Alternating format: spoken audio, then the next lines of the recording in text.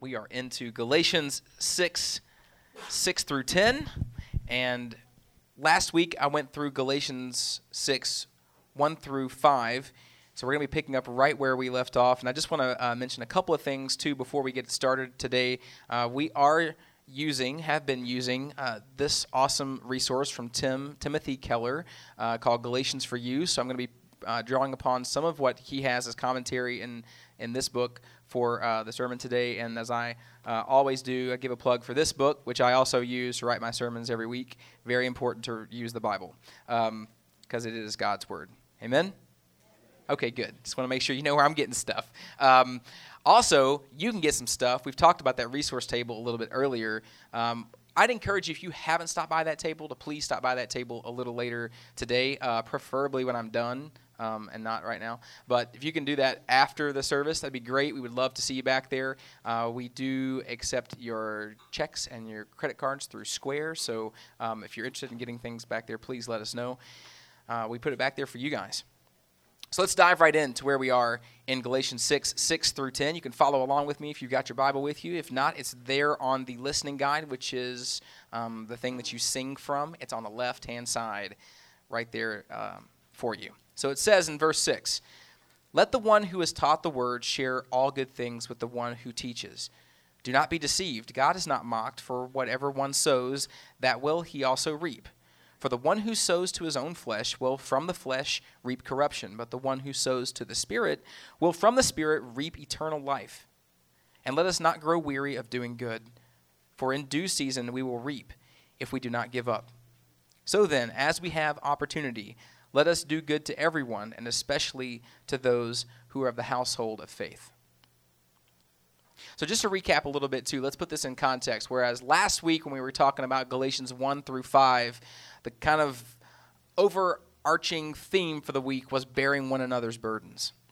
And we talked about what that looked like when bearing one another's burdens. Used that symbol of a yoke and how we are called to be yoked to Jesus. Jesus said, my yoke is easy, my burdens are light. So that is certainly, we are called to be yoked to him, but we are also supposed to be yoked to one another and bearing one another's burdens. Because when we're yoked, as the yoke illustration implies here, there is a distribution of the load, right? A distribution of weight and responsibility and taking care of one another. And that's what Ohana does. Last week we talked about Ohana, and Ohana means family.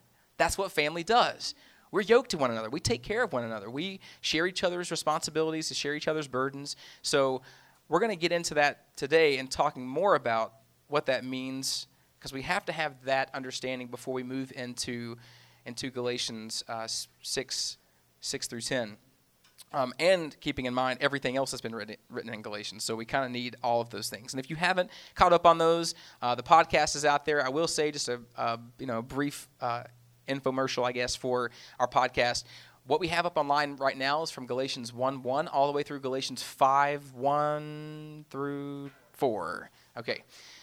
For 3 weeks, the podcast was not working. We had some technical difficulties with recording, and it was just one thing after another. We think we've worked out all those kinks. I just checked a minute ago. Daniel double-checked. We're recording this morning, so this should be online. But what we did earlier this week, which is pretty cool, something we've never done before, we said, look, those 3 weeks, let's sit around a table and just talk about those from the folks who preached that. So Daniel had a chance to preach. Michael, you're not in trouble. Michael preached. I did as well. We got around a table and just had a conversation about it. And let me say, it was awesome. It was so cool to be able to do that in that format. So I don't think that's going to be the last time that we do that. Hopefully it's the last time we don't record sermons and that sort of thing. But I could definitely see us doing something like that as a recap. So in case you're wondering, that is also going to go up online. So if you missed any of those 3 weeks, we kind of condensed it all into a very conversational format. And we'll be posting that up on the SoundCloud account here very soon. Can't wait to see your response to that. Please take a listen and let us know, because we may have thought it was totally awesome, but it was like, you may hear it and go, but we think it's awesome. So give us some feedback, too, when you hear that, okay? But as we've been going through and planning out all of the weeks and topics for Galatians, one thing about the way that we're doing this through what we call expository teaching, which is really just, as we encounter the text, we teach it. Just like that. Just as the text says, right? As we've been doing that, like, there's been no way for us to get around subjects. Like, we're going. We're moving all the way through Galatians. We're going to get to things that just challenge us, and we're going to have to talk about. And sometimes we've spent like 3 weeks talking about the same topic because Paul spent a lot of time talking about that topic. It was important enough for him to spend a couple of chapters on it. It was important enough for us to spend a couple of weeks on it too. So we did that. And as we mapped out this road, we kind of saw today coming too. So some of what we're going to talk about kind of dovetails into even what we presented to you just a moment ago in the financial report, that this all kind of makes sense and ties together. So we thought these were good weeks for us to talk about those things and put them in context of one another. And talking about finances and that sort of thing is biblical. And I looked here from this leadership book that was written by Howard L. Dayton, and he says that Jesus talked much about money. 16 of the 38 parables were concerned with how to handle money and possessions. And in the gospel, an amazing 1 out of 10 verses, and that's 288 in all, deal directly with the subject of money. The Bible offers 500 verses on prayer, less than 500 verses on faith, but more than 2,000 verses on money and possessions. So you can see just how important it is because of how much it shows up here in God's Word. And our aim this morning was not to heap guilt or uncertainty or confusion about having this conversation about money, but conversations about money matter because apparently it matters to God. So we shouldn't shy away from that conversation, right? There's some hard things to talk about in Scripture, and we just can't like around them because that is not doing Scripture justice, and it's not serving you well. We're not teaching you exactly what God's Word says if we're going around the hard discussions. And let me just say, like, the hard discussions, I will raise my hand here, I typically wait until they become a problem to have the hard discussions. Are you with me on this? The birds and the bees conversation, I am not having that until I have to, okay? Like, until I have to. Death is another one. We typically don't talk about death and dying until someone has died in our life, and we have to have those hard conversations about death, either with our children or with our loved ones and what that means. Consequences, whether good or bad, we typically will wait and have that conversation about consequences and, when we've had a consequence meet us in that place. And that's when we start talking about those things. And money is another one of those things. I know that, when things are going along fine, everything's gravy, and, we're coasting along well, money's not a subject. It's not a topic of discussion usually. But when things are looking bleak and the bank account's running out and we're bouncing checks and things are going crazy, it sounded like Bill Cosby there for a minute. And the Jell-O pudding is there. When things start happening, when those conversations, when we start talking about money is when things start getting rough, when things start looking just bleak. And we don't want to do that. We don't want to wait until like something happens in the life of our church to have that discussion. We're like, well, I guess we need to preach on that next week because we had an issue about such and such. So let's go find a place in God's Word where he's talking about this, and then we can get through it. What's cool about getting through God's Word and just saying, look, we're just going to take it as it is that we're going to get there. Eventually, we're going to get through all of it. And then when you go through a book like Galatians, I mean, you look back at all the different hard conversations we've had about Galatians, in Galatians, a lot of this is there already. Some of the hard conversations that I mentioned this morning, birds and bees, we talked about that a little bit too. Death, consequences, I mean, all this stuff is in there when we read it. And I think we have a responsibility as teachers in the church to talk about those things. But I don't want to make this sermon a sermon about giving. That's not what we're going to talk about. But really it's about how our hearts are positioned toward provision and toward family. And Paul is writing about this. He uses an illustration here to make his point about farming. And he starts with saying... when he starts talking about farming, he says here in verse 7, "For whatever one sows, that he will also reap. You reap what you sow. How many of you guys have heard that adage before? You reap what you sow. How many of you have used that before on someone, especially when they've like messed up? Hey, you reap what you sow. Sorry about that. That's kind of a mentality we look at, that if we take it the wrong way here, we could get into a place of karma really easy and say, well, what goes around comes around, and, well, because you did X, now you have X. That's not what we're talking about here. That's not what we're talking about. When we talk about consequences, for every action, there is an equal and opposite reaction, right? We learned that through physics, okay? That when we're talking about reaping and sowing here, when we talk about farming, he is talking about planting seeds and then a crop coming up from those seeds. That when we plant that seed, if I plant a seed for corn, I'm not going to get tomatoes, okay? I'm reaping what I'm sowing. I put in the dirt, corn comes out of the dirt. You feel me? Okay. I don't want us to go down a road that, we're talking about a different illustration, and there are lots of illustrations in the Bible for seeds and soil, but this one that we're using is talking about this specifically. So let's keep that in mind, okay? We have to ask ourselves through the illustration that Paul makes here, and he's going to say that for the one who sows to his own flesh will reap from the flesh corruption, but to the one who sows to the Spirit will reap from the Spirit eternal life. So when we're talking about this reaping and sowing here, we have to look at those two things, the flesh and the spirit, as types of soil, right? That we're sowing those seeds into soil, and we're going to reap what we sow. So in other words, we're looking at your motivation for sowing your time, talents, and treasures. Paul's talking about that with the Galatians right here in this text. And if we sow to the flesh, it's going to reap temporary fruit. All right? This is the whole idea behind sowing to the flesh, sowing to something that is temporal, something that is earthly, is going to yield fruit. Now, maybe even fruit that we think is good. So things like pride and self-worth and status with others, those things may feel good, but they're temporary. Like, those are things that we want in our flesh. We want to feel those things because it kind of gives us this sense of importance or identity or validation, but those things are completely temporary.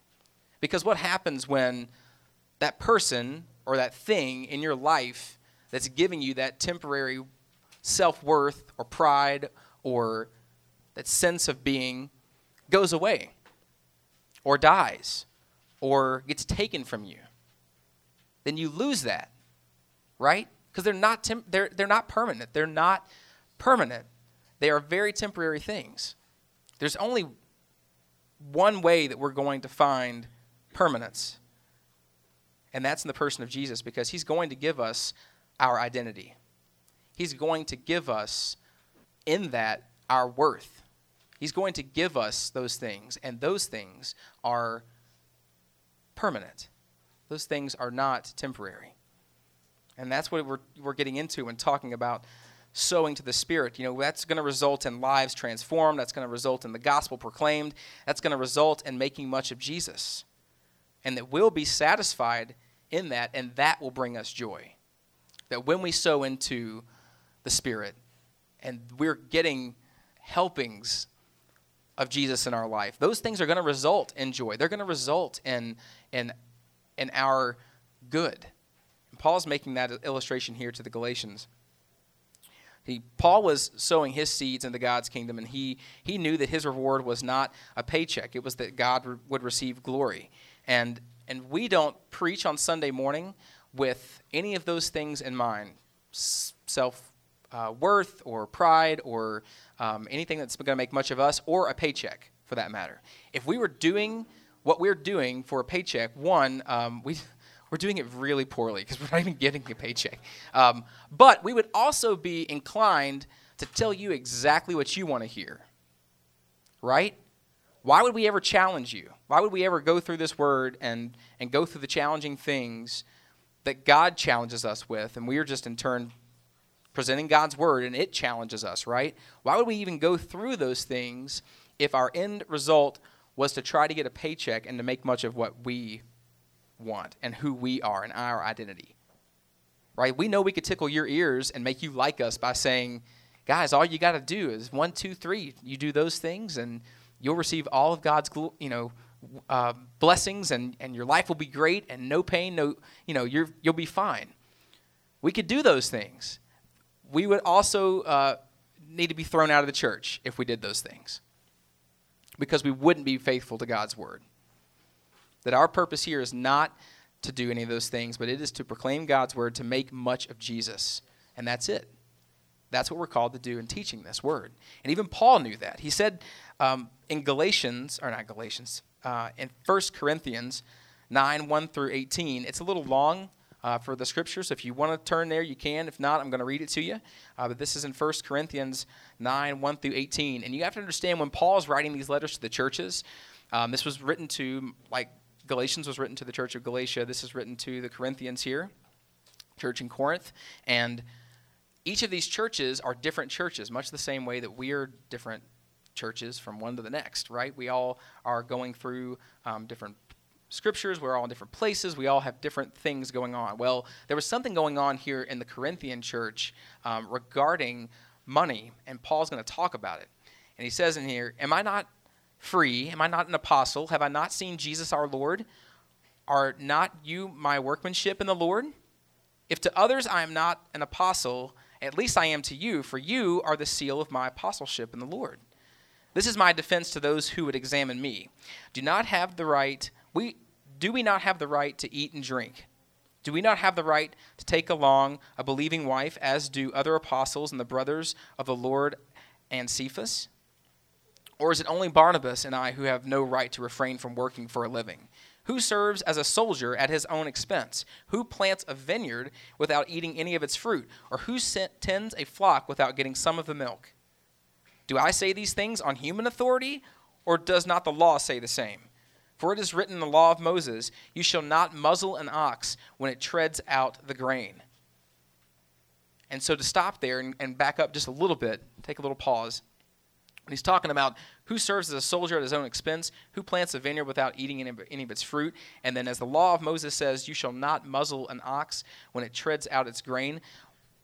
What that is saying, when you muzzle an ox, when you close its mouth from being able to eat anything, it can't eat while it's doing its work. And the law of Moses said, and it's making an illustration through this law, that do not muzzle the ox while it's treading its grain.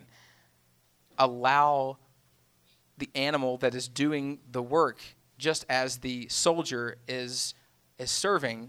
He doesn't serve at his own expense. The one who plants the vineyard, is he not allowed to eat any of the fruit that comes from its labor? You're seeing that in the life of the church, what's being challenged here is how the church is using its resources and the kind of way that they're looking at Paul for receiving anything from them as well. And he makes the point a little later here. He says, is it for oxen that God is concerned? Does he not certainly speak for our sake?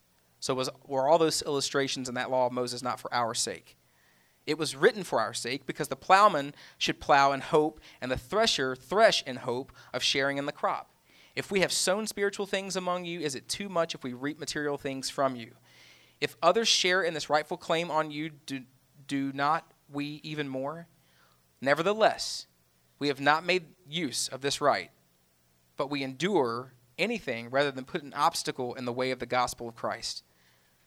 Do you not know that those who are employed in the temple service get their food from the temple, and those who serve in the altar share in the sacrificial offerings? In the same way, the Lord commanded that those who proclaim the gospel should get their living by the gospel. So we see in an illustration there that the reason that it doesn't sit well with Daniel that we're not paying our preacher here is because paying the preacher is not polite. It's what the Lord commands. Like, boom. Okay, so there we are. there we are. So we get into 15. It says, but I have made no use of any of these rights, nor am I writing these things to secure any such provision. For I would rather die than have anyone deprive me of my ground for boasting. For if I preach the gospel, that gives me no ground for boasting. For necessity is laid upon me. Woe to me if I do not preach the gospel. For if I do this on my own will, I have a reward. But if not of my own will, I am still entrusted with the stewardship. And here's where he talks about his reward. What then is my reward? That in my preaching I may present the gospel free of charge, so as not to make full use of my right in the gospel.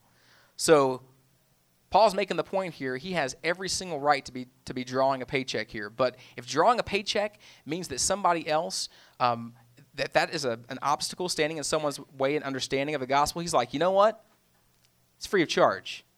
Because it really is. I mean, we don't give money to the church. We don't tithe and give offerings to pay for the gospel. We're not paying for this message. This message is free. Like, you want this book? You can have this one. Like, it's free. The gospel is free. And as one of the guys that I listen to on talk radio, Hank Hanegraaff, says, the gospel is free, but somebody's got to put in the plumbing. Like, we are called by this word to be elders of the church and to preach the gospel and to have this church to equip you guys. And that's what we're called to do. And if anything stands in that way, we lose our ground for boasting. And our ground for boasting needs to be in Jesus. Like, this is why we boast. Not anything that we do or any amount of things that we accumulate, whether that's money or popularity or whatever those things. We cannot boast on those things. Those cannot be what's important to us. And as we have been stewards of what's coming in through you to this body at Redemption Hill, we have to be guided by this. We have to be guided by being good stewards of this and doing it in a way that is holy and pleasing to God. So when we talk about these things, I don't want us to focus on money, even though I just did, because Paul does, and he talks about those things. He talks about, in verse 6, let the one who has taught the word share all good things with the one who teaches. But listen to that even again. Let the one who has taught the word share all good things with the one who teaches. So he's saying all good things. Not just money, but all good things, and those things that God has entrusted you with. And I'm going to mark those as time, talent, and treasure today, okay? Your time, your talents, what God has gifted you with, and your treasure, what he has entrusted in you, what the provisions, the money that he has entrusted you with. All of those things are important. And we're not talking about investing just one of those things. He says all good things. The gospel doesn't call us to just one of those things. We don't get the liberty. It doesn't give us a free card here in the gospel to say, well, I'm just going to give a portion of my life or of me to God. I'm going to commit that to him, but this stuff over here I want to keep for myself. Like, my time is really important to me. Like, I'll write a paycheck, but this is my time. Okay, this is my little place. Or to say, you know what, I'm fine with giving my time, but it's like it's my trade, or my gifting or whatever that is. Like, that's what I do in my own little space here. This is my space, and I'll give that, maybe even a little bit of this, but none of this. This is my space. We don't get that ability as believers to be able to kind of dice up our life and say what we want to give over. Like, when we are his and part of his family, we're called to surrender all. I surrender all. We have to surrender it all. And I know for me that it's certainly a process. It's not one that, once I accepted salvation and said, I'm going to follow Jesus. He's been over my life trying to say, but remember, like, I'm at the helm. I got all of this. This is all I keep forgetting those things, right? I have to be reminded even daily that I surrender all.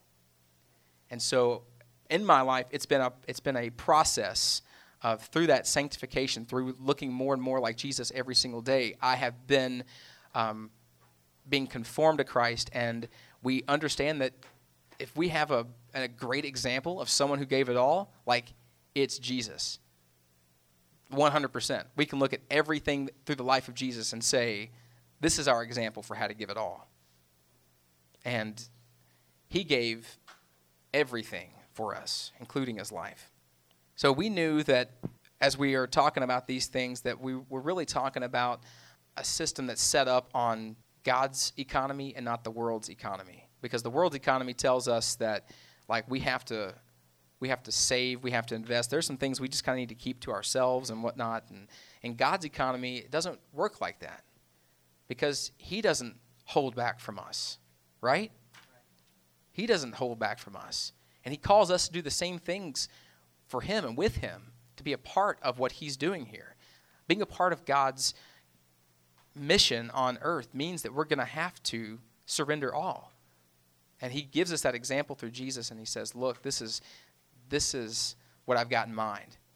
This is the way that we need to be doing things, and the way that I know you will have the greatest joy possible is to just let me drive. Like, just let me be in control. And we don't do any of those things, like I said, for us to build up things here, right?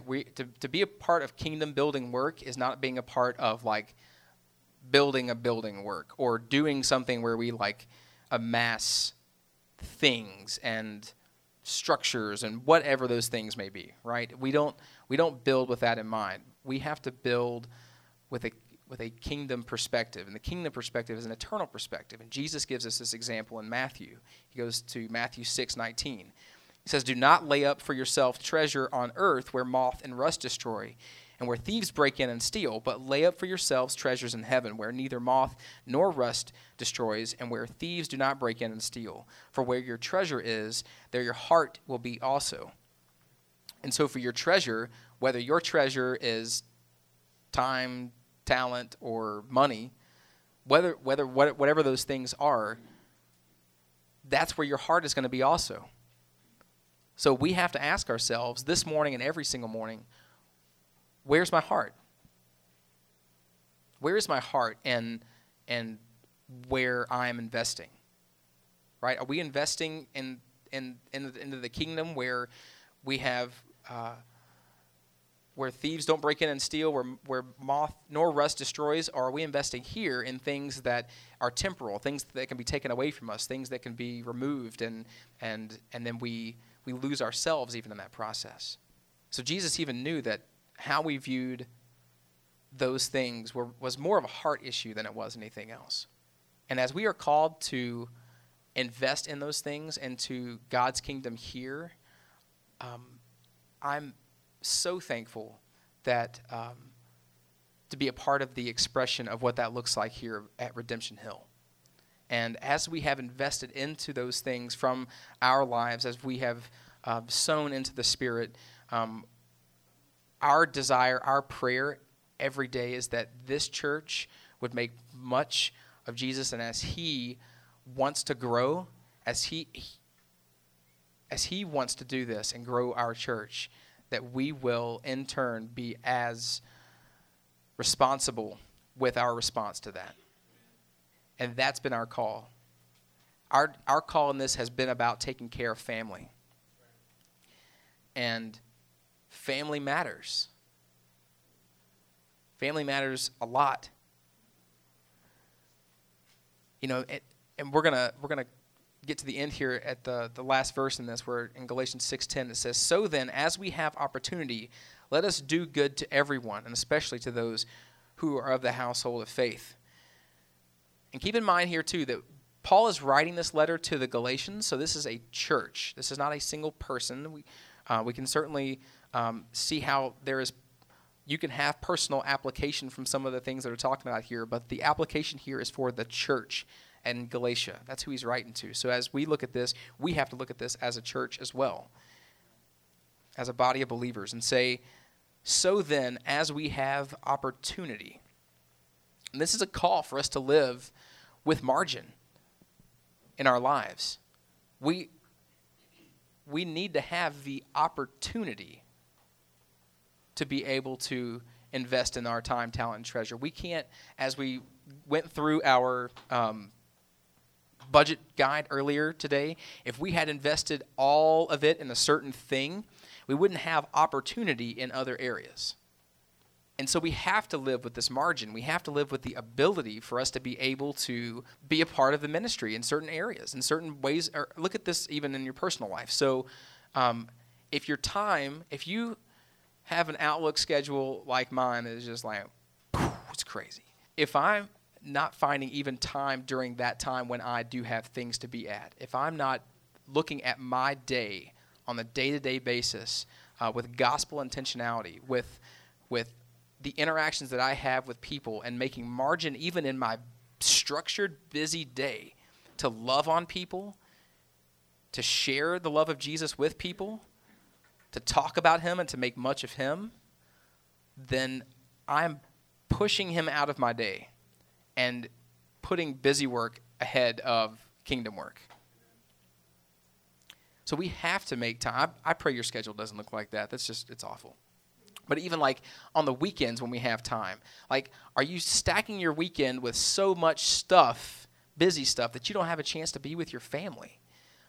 I mean, either the family here or your own family, spending time with your kids. And parents, this is directed specifically at you. This is a call to spend time with your kids. Make margin, make opportunity for you guys to be able to disciple your children. That's so important that we make time, that we carve out time. Because we've talked about this before in the life of the church, that time just doesn't fall in your lap. You have to make time. Because things are going to creep into your schedule. Things are going to happen. You're going to fill up your time with lots of other things. You've got to make time, carve out time for those opportunities. And that could look like going through catechism, and Mike, we've shared one of the catechisms that we use as New City Church, I think. It's a free app that's on the iPad or on your iPhone or maybe on Android Market too. But you can download that and go through catechism. You can do that if you don't have kids. If you're running solo, you can do that. If you're a married couple and you're empty nesters, you can do that. Anyone can do that. It's a great way for us just to have those resources that in the time that we make, we can use to help disciple one another, disciple our children. Yeah, and we've got one for little kids in the back table. There's a resource back there. So if you don't have an iPhone or an Android or an iPad or one of those things, take a step back there and do that. But then Paul goes on and says, let us do good to everyone.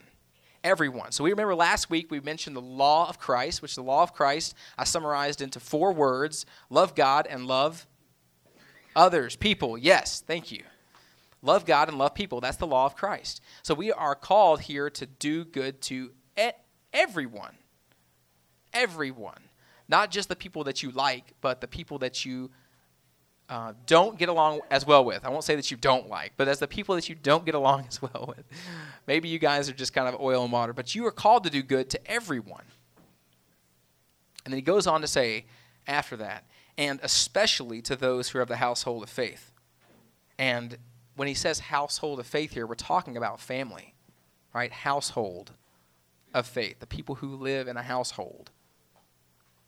That's who we're talking about. We're unified. We are family through Christ, right? Christ is our common unity. We've been saying that from the very beginning as well. Our common unity in community is Christ. That's how we are united, and that's who makes us family. And in him, we are family. And to be honest, it's hard to live in the culture that we do, in the society that we do as believers. Like, it should be hard. If you think it's easy, then you're doing it wrong. Like, let's just say that. Like, you're probably doing it wrong. And you think it's hard here. You look at places where you have to keep that a secret, or you'll be cut off from your real family. And believers out there are doing that every day. They're saying, look, I can't live this as a secret. And they're realizing the consequences, the reaction of doing that is losing their job, losing their family, their blood family, as they take on a new family. That like, it's hard. It's harder. It's hard here.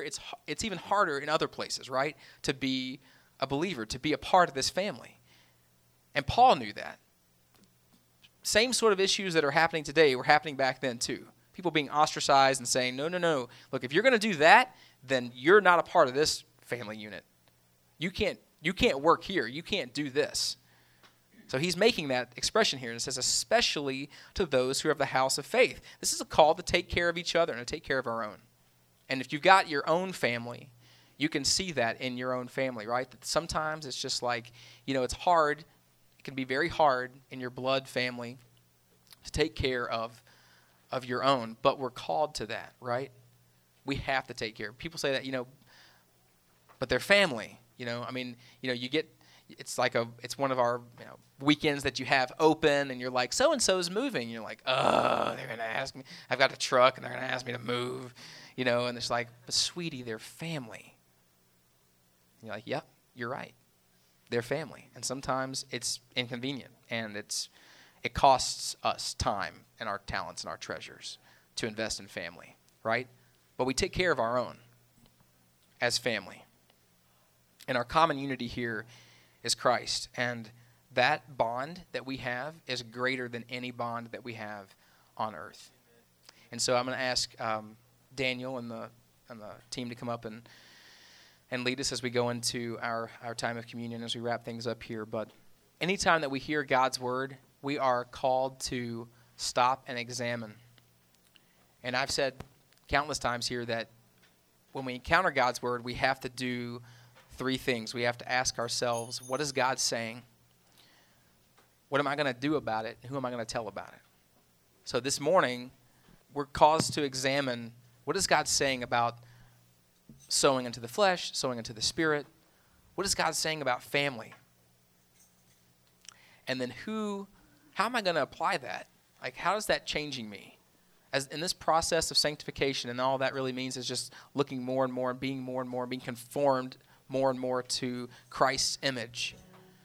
In this process that I'm submitting to on a daily basis, and the Lord is doing a work in me, like, what does it mean for me to understand family more and more? And how can that be applied? And then how can that be applied practically? How can we look at family as a way for us to take care of one another and love on one another and serve one another and provide for one another?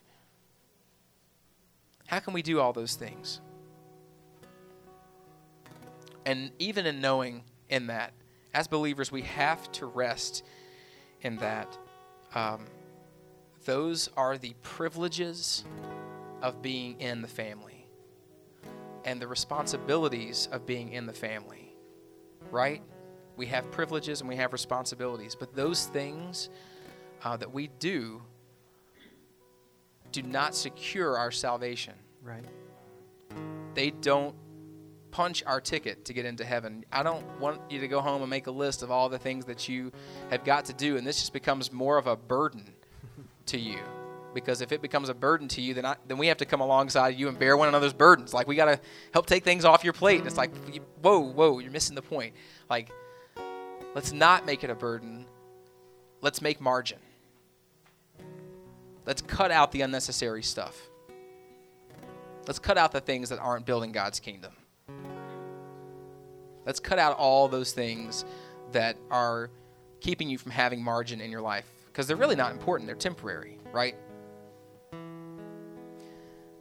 Let's start sowing our time, talent, and treasure into each other, into God's kingdom. Whether that's at Redemption Hill or down the hill at another church. Wherever it is, whatever it is, let's start sowing those things into God's kingdom. Here, around the city, and around the world. And being a part of God's work in building His kingdom. So as we come to our time of communion today, did you have anything prepared, or you do? Okay. As we do that, I'm gonna close us in prayer, and Mike's gonna lead us into our communion today. Would you pray with me? Father in heaven, we thank you so much for calling us your children. Yes, God. And in that calling us your children, plural, we see that we are children. We are a part of the family. That there is familial bonds that are made in you. That we all get to look at you shoulder to shoulder and call you Abba, Father. We get to call you Dad. And as family, we have to take care of one another. We have to bear one another's burdens. We have to leave margin in our lives for each other, whatever that looks like, Lord. If it looks like our time or talent or our treasure, whatever it looks like, we have to make margin there, and not for the purpose of being able to create a checklist and feel like we're doing a good job, and for the self-worth and the self-pride, and for us to build identity. But Lord, that we would just root our identity in you, and that when people see us doing that, they see little Christs. They see Christians. That's the vision, that's the picture that we want to give people through loving you and through serving you well. And in all of those things, giving people grace in the same way that you gave us grace, by sending your son Jesus to, who lived a very perfect life, but who took on the weight, the sin of this world, took it to the cross. He died so that we could have, we could be a part of your family. We could be called your children and be looked at as blameless and spotless. Father, we're so thankful for your son, Jesus. We're so thankful for the model that he gave us in life and in death, and he continues to give to us today. It's in his name that we pray.